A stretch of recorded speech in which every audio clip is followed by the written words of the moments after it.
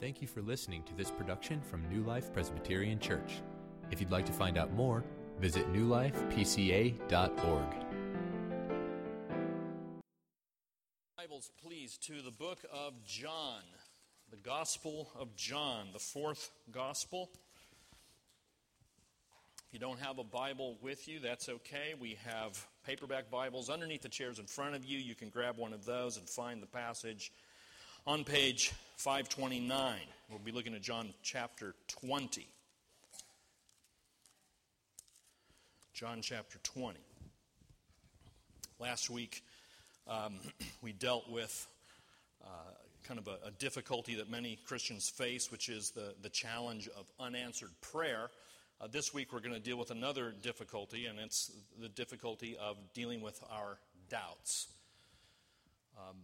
Our doubts.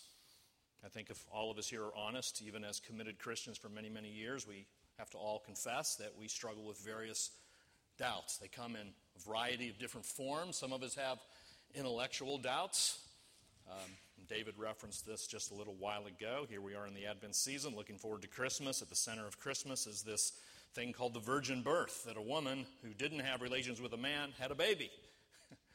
Some people have doubts about that, and maybe you do too. There's a number of intellectual doubts people bring to the faith. Some of us struggle with maybe cultural doubts. That is, we find the things that we believe as Christians out of line with what our culture believes.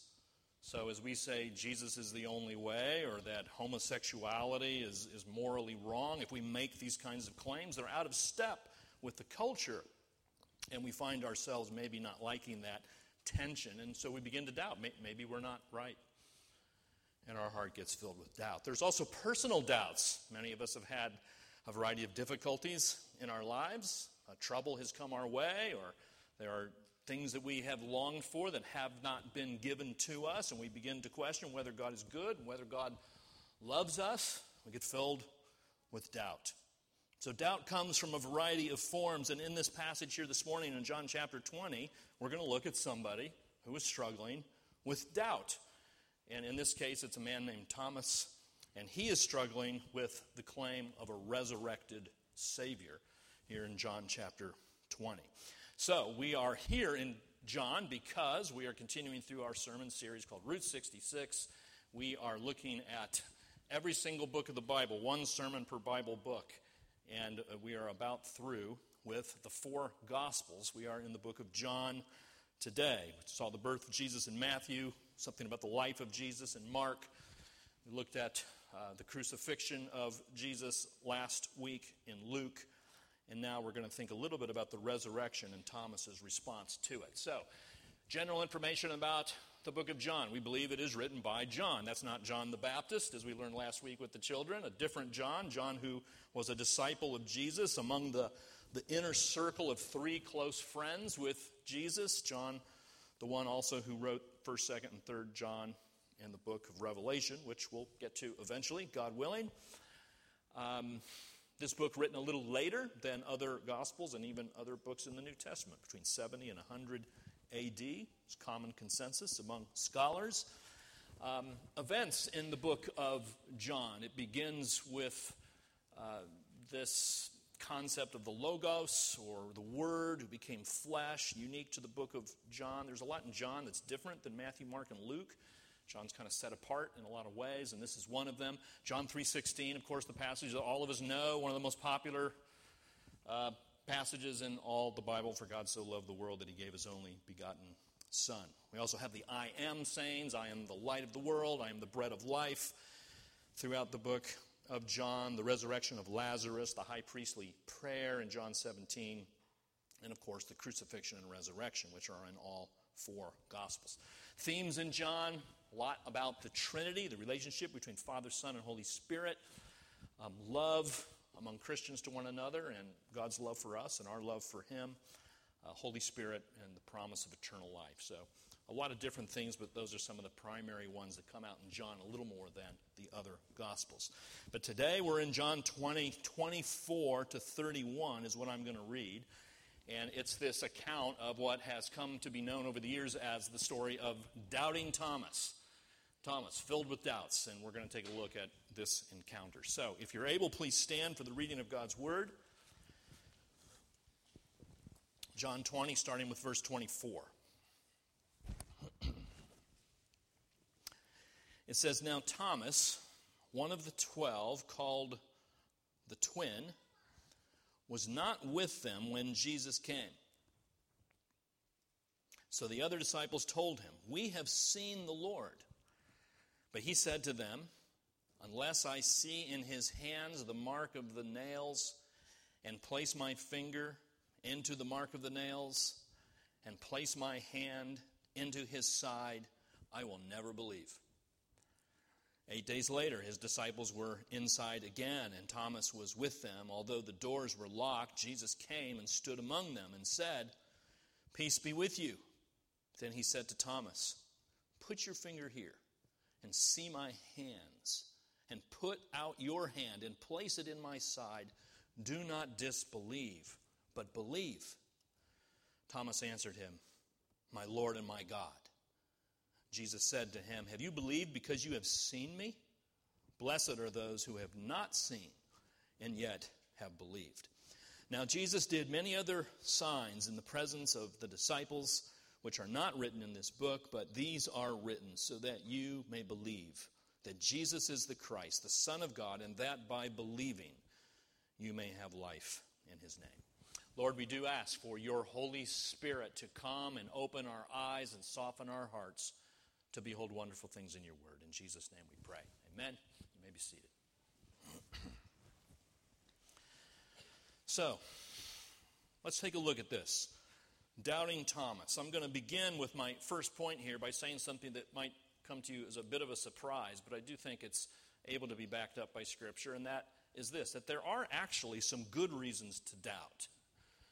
Now, I don't mean that to encourage you to doubt. What I mean is that the Bible presents to us occasions when it seems that doubt expressed by his people is acceptable to some degree. So we have this guy named Thomas, verse 24. He's one of the 12, one of the disciples. And verse 24 says that he was not with the disciples when Jesus came. So that's referring to an earlier occasion after the resurrection. So Jesus has gone to the cross. He's laid down his life. He died there. And 3 days later, he was risen from the tomb, and he appears to various people, including the disciples. But on this occasion that he appealed to the disciples, Thomas was not there with them. And so the disciples, they go and find Thomas. I mean, these are people who have been very close for a long time. They're good friends. And they go to Thomas, and they say in verse 25, "We have seen the Lord." Now, be very clear here what they're saying. I mean, Thomas would know, of course we've seen the Lord. We were with him for 3 years. But that's not what they meant. They meant, we have seen the Lord since he has died. After he was died and put in the tomb, we saw him alive. And so here's Thomas. He has not seen the resurrected Jesus yet. And his response is a response that's very similar to probably how every one of us in this room would react. We just say, "What? What are you talking about? Say that again? He's dead. I saw him in the tomb. What do you mean? He's alive." Thomas responds with a measure of skepticism, a measure of doubt, and he articulates it very clearly here in verse 25. He says, "Unless I see in his hands the mark of the nails, and place my finger into the mark of the nails, and place my hand into his side, I'll never believe. I'm not inclined to believe this. This sounds crazy to me. These kinds of things don't happen in our world. When people die, they stay dead. It's the way it works. You're saying he's risen? I don't know about that." Thomas responds in doubt. And so this is a good question here that I think for us to wrestle with, and maybe in the life trips you can talk about this. Is Thomas wrong to respond this way? Is he wrong? Now, as we look throughout the rest of Scripture, we do see examples of people expressing doubt in a way that seems to be acceptable. For instance, the Psalms. You see the psalmists constantly offering up their doubts to God. Psalm 73, I think that I've kept my heart clean in vain, the psalmist says. Like, I'm kind of wondering if this whole Christian thing is a sham and I've been wasting my time following God. That's what the psalmist says. That's doubt. Remember John the Baptist, after he was put in prison. He said to his followers, go ask Jesus if he's really the one, because I'm not so sure anymore. You remember, John was the guy who said, behold, the Lamb of God who takes away the sin of the world. He pointed to Jesus and said that when he was in prison under very adverse circumstances. He started to doubt. Or how about the Father in Mark chapter 9? Remember, he brings his son, the demon-possessed son, to be healed.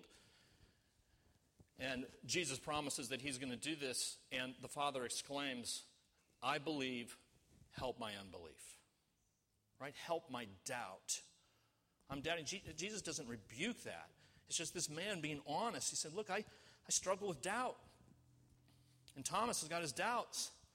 And you probably have your doubts. One encouraging thing about the doubt that I'm presenting to you here is that it seems that these forms of doubt almost presuppose some kind of faith. There's a Puritan named William Gurnall who said that doubt is kind of like the annoying smoke that refers to a fire of faith underneath. The smoke shows that there was fire. The smoke of doubt indicates that there's something going on underneath. And in all the cases that I mentioned, I think that's the case. And I think that's the case with Thomas as well. So Thomas, I think, gets kind of a bad rap. You know, he's gone down in history as doubting Thomas. Maybe you've heard this said to you or you've said it to others. Don't be a doubting Thomas. But I'm going to suggest that Thomas had good reasons to express his doubts. Here's what Thomas wanted to know. When he heard that the disciples, his friends, saw Jesus alive, what Thomas wanted to know was, is this the resurrection that Jesus was talking about? He's saying, disciples, are you saying that you saw a risen man from the grave, like in his body? Are you saying that there was a guy there that I could touch? Is that what you're talking about? Because if you're talking about like a ghost, well, I'm not really that interested. Or if you're saying Jesus rose from the dead in your hearts, because that's something that you kind of want to believe, I'm not interested. If you hallucinated this somehow and you had too much to drink maybe the night before, not really interested in that either. What Thomas is saying is very clearly, I want to touch him. I want to know that from the grave came not just the spirit of Jesus, but his body too. I want to see a bodily, resurrected Jesus. Because as Paul said a little bit later, if Jesus is not raised from the dead, our faith is in vain. It's a sham. It's a waste of time. Thomas knew this. A guy named Michael Williams says it like this. Thomas didn't miss the point. Perhaps more emphatically than anyone else, he got it. Your faith and mine rest on a resurrected Jesus who can be touched. Thomas wanted to know that sin has been overcome, that death has been defeated. He wanted to know that when Jesus said that he would die and rise again, that that's actually what happened. And so he demanded to touch his Savior. Well, what happens? Jesus goes to Thomas and he meets him in his doubt, doesn't he? Verse 27. First of all, in verse 26, he comes in somehow miraculously, even though the doors are locked. He's in his physical resurrected body. He comes in, peace be with you. And then he goes right to Thomas in verse 27. Thomas, put your finger here. See my hands. Put out your hand. Place it in my side. And Thomas does this, and then in verse 28, we get this wonderful response. As soon as Thomas gets the answer that he wants, my Lord and my God. I mean, what a great profession of faith. I mean, this is the most persuasive, the most passionate, really the most fully orthodox profession of faith that we have seen so far in the Gospels. My Lord and my God. It's a personal thing for Thomas. Lord, the one who's in charge of all things. God, the God-man who has come. The Word became flesh. All packed into this tight little statement. My Lord and my God. It's like here's Thomas, the skeptic, coming to believe. And you know, sometimes when skeptics come to believe, they really believe. They go the whole way. because they've been thinking about things. They've been wrestling with their doubts. They've been examining all of these questions. And when those come answered, they end up very often giving themselves to Jesus in an unusually persuasive way. C.S. Lewis, a good example of that, lived his life as an atheist for so many years, and then when he became a Christian, God ended up using him as one of the most able and persuasive defenders of the faith in the last couple of centuries. So, maybe you're here today with your doubts, and maybe you feel guilty about your doubts and your questions, and you wonder if you're a bad Christian because you have doubts. Maybe you think that because I have doubts, I don't even have any faith. And the answer to all that is no. It doesn't mean you're a bad Christian. It doesn't mean you don't have faith. What we want to do here at the church is help you in answering these questions. Maybe you're looking and you see some things in the Bible that don't really quite add up. You see what you perceive to be contradictions in the Bible. It just bugs you. Maybe you have noticed corruption in the church, and it's just made you cynical about the church. Or maybe you've met an atheist who seems to be living a life of integrity and happiness, and you think to yourself, if that person could do it without God, why do I need God? You have these doubts. I want to encourage you to bring them up. Let's talk about them. But that's what we're here for. That's what Pastor Brian and I are here for. That's what the elders at this church are here for. I think I've said this before, but I'll say it again. We want this to be, at this church, a safe place for people to offer up their questions. Send us an email. Let's talk by email. Let's go to lunch. Let's go have coffee. Let's talk about these things. Don't hide it away. There's no shame. We're not going to humiliate you or chastise you or admonish you for bringing forth your doubts. We want to help. So there is a sense in which there are good reasons for doubt, and I think that Thomas is expressing this, but we need to move on and acknowledge that there are also bad reasons for doubt. There are also bad reasons. So Thomas wants this evidence, and that's a totally legitimate request. But after Jesus answers Thomas's request by showing himself to Thomas, then notice what Jesus says in verse 27. It's very clear. Jesus doesn't condemn or admonish Thomas for asking the question.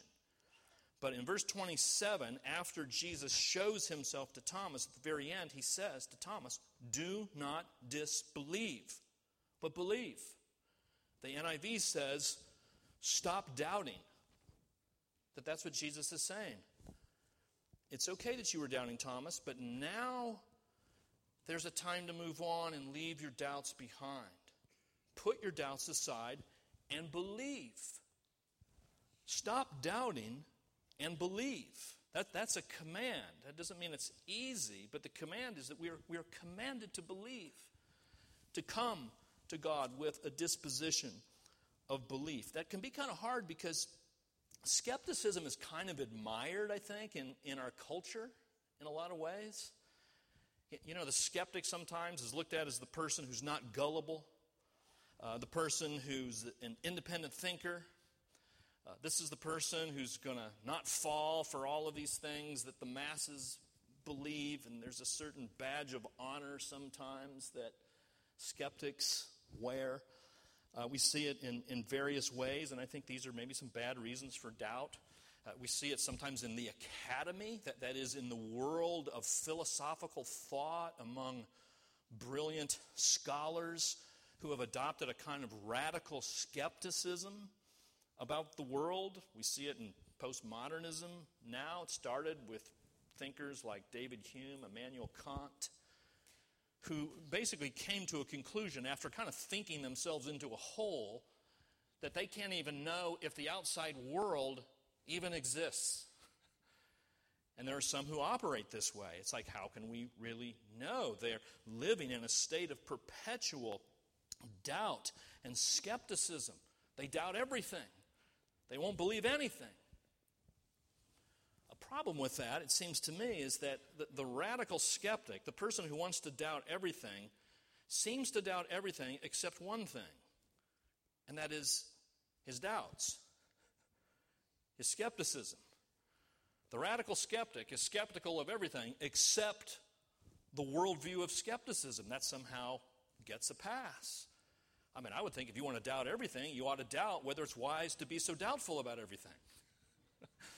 Why don't you doubt that? Why aren't you skeptical of your skepticism? If you're skeptical of your skepticism, of course, that's going to lead to belief. And in the heart of a sinful person, that's not what they want.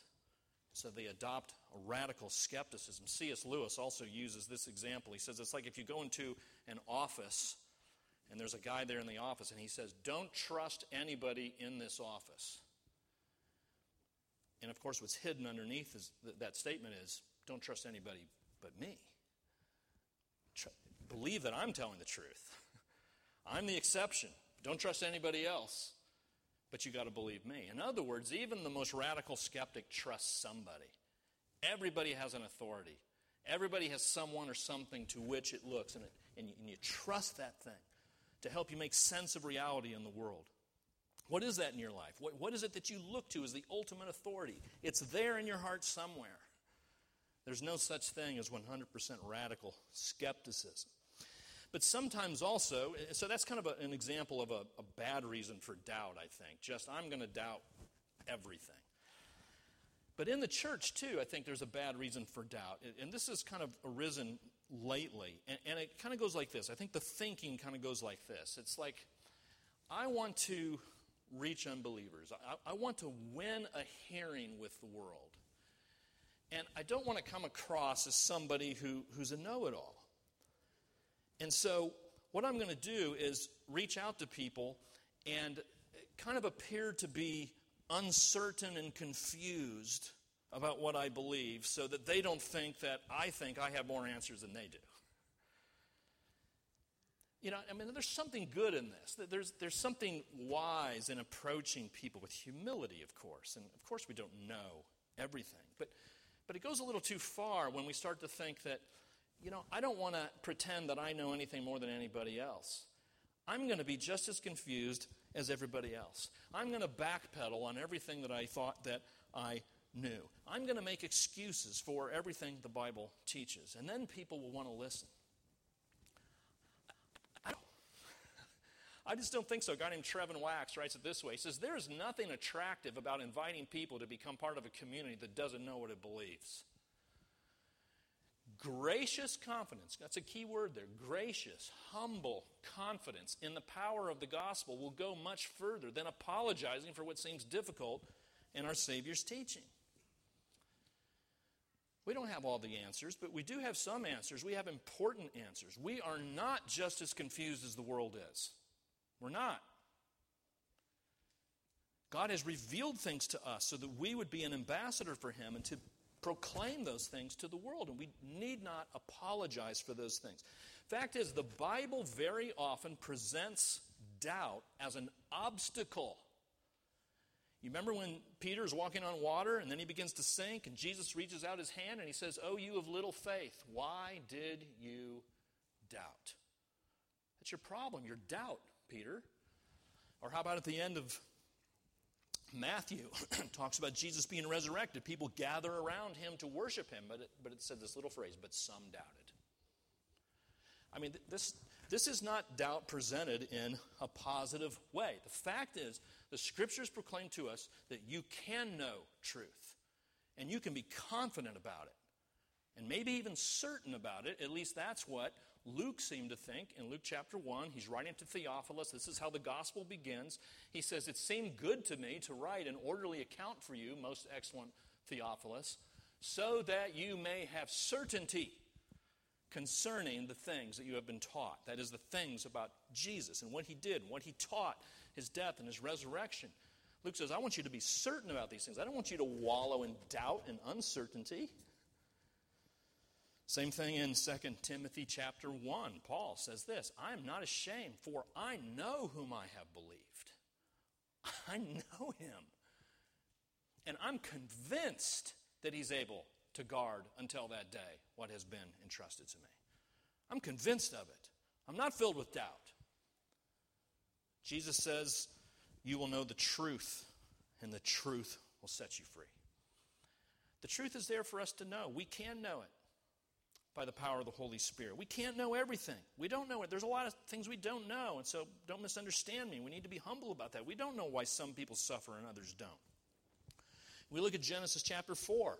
We don't know where Cain got his wife. I don't know. We don't know when Jesus is coming again. And there's 100 other things we don't know, but man, there sure is a lot that we do know. So let's not present ourselves as confused about what Scripture has revealed to us. I think it's a little bit like pursuing holiness. You know, all of us as Christians are pursuing holiness, but we know we're never going to be perfectly holy in this life. We pursue it, but we're never going to reach that final stage. I think it's the same thing with confidence and certainty. We're never going to be absolutely certain. We're never going to get rid of all of our doubts, but we ought to be pursuing that. Our Christian lives ought to be on an upward trajectory toward greater confidence in the things that we've been taught in Scripture. So how do we do that? How do we fight against bad doubt? And the first thing I'll say to you is something I say over and over again, and I'm sorry it's not more unique, but it's just simply this. It's pray and read your Bible. Pray and read your Bible. If you're filled with a lot of doubts right now, and you find yourself overcome by skepticism, I would ask you, how's your prayer life, and how much are you in the Word of God? And I'm almost sure that one of those things is flagging in your life if you're being overcome with doubt and skepticism. Faith comes by hearing, and hearing the Word of God. That's what the Scripture says. Another thing to do is to be involved in Christian community. Go to life group. Hang out with other Christians. Listen to them. Talk to them. Tell your doubts to them. We tend to believe like the people we hang out with. It's a good way to fight doubt. We've got a lot of education programs here. We have Bible studies. We have discipleship hour classes here on Sunday morning. Pastor Brian teaches a class every week. Will go a long way in helping you deal with your questions about the Scriptures. Take advantage of this. There are so many books to read. So many books to help you, at least with your intellectual doubts. Tim Keller's Making Sense of God, fantastic book. Reason for God is good too. I think Making Sense of God is better. Mere Christianity, classic. Defense of the Christian Faith, C.S. Lewis. Paul Copan, is God a moral monster? Dealing with questions about the morality of the Christian God, which is really the primary question that people are asking today. Not whether he exists, but whether he's good. Is God a moral monster? Tactics by Greg Koukl about how to defend your faith. Read these books. Buy them. Listen to podcasts. Great way. There's many apologetic podcasts. Undeception, This Cultural Moment, Unbelievable, The Briefing. On your way to work, fixing breakfast in the morning, put on a podcast, listen to these things, and God will use these to fortify your faith, to help you obey what Jesus has said, to stop doubting and believe. So the last thing here is this.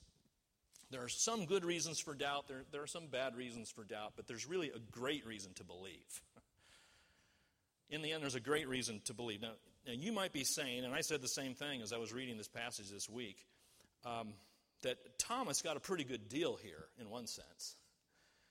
Because he was able to behold the risen Christ right before him. He was able to actually touch Jesus. And so you might say to yourself, you know, if I could do that, I wouldn't have doubts either. I mean, it'd be really easy to believe if I could just reach out and touch Jesus. I wouldn't count on that. A lot of people saw Jesus during his earthly ministry and didn't believe. Matthew 28, I just quoted this at the very end of the book. The resurrected Jesus, a lot of them came to worship him. Some doubted. Resurrected Savior wasn't enough. I still got my questions. Still doubting. It says in John chapter 7, verse 5, not even his brothers believed in him. These brothers have been living with him 24/7 for years. They don't believe in him. Not necessarily, friends. And I wonder what Jesus would say, and we have the answer to that question. What would Jesus say if you said, if I could just touch him, then I would really believe? Verse 29, Jesus says to Thomas, have you believed, Thomas, because you've seen me? Blessed are those who have not seen and yet believed. So who's that talking about? That's you. That's me. We're the ones called to believe without seeing. And what Jesus is saying is, blessed are you. There is a blessing for you who believe without being able to lay your hands on the risen Savior. There's a special blessing for everybody over the centuries who have put their faith in this Savior. Based on what? Is it just blind faith? No, because Jesus goes on. Verse 30, Jesus did many other signs in the presence of the disciples, and what happened? They got written in a book. But these are written down so that you may believe that Jesus is the Christ, the Son of God, and that by believing you may have life in his name.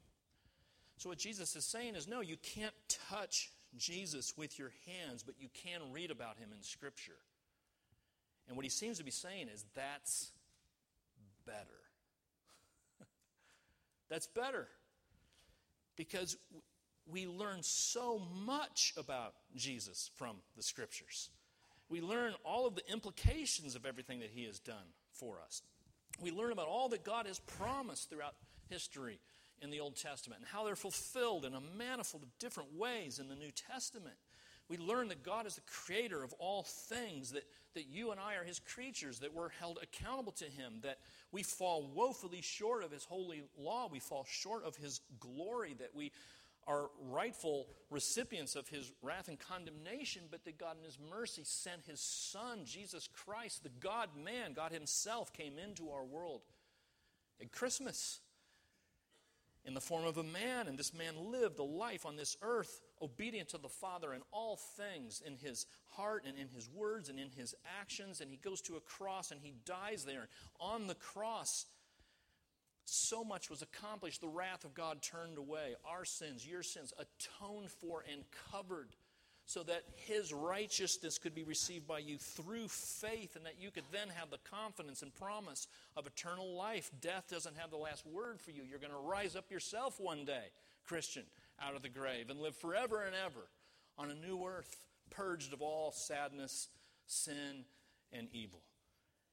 Those are things. You've got to have the Bible to know those things. You lay your hands on Jesus, that's a great thing. I'm not denying that I wouldn't want that, but that doesn't tell you all these other things that the Scriptures tell us. And so what Jesus is saying is, blessed are you who believe, based on what has been written in Scripture. And you know what? The day is coming, friends, when you will be able to reach out and touch him. Because when he comes again, he's going to gather his people to himself, and we're going to gather around his throne, and we're going to worship him and love one another, be close to him and touch him, and all of our doubt will be removed, all of our skepticism will be put aside. But until then, enjoy and immerse yourself in the full revelation of the Scriptures, which are able to make you wise unto salvation. And stop doubting and look to Jesus and say, my Lord and my God. Amen.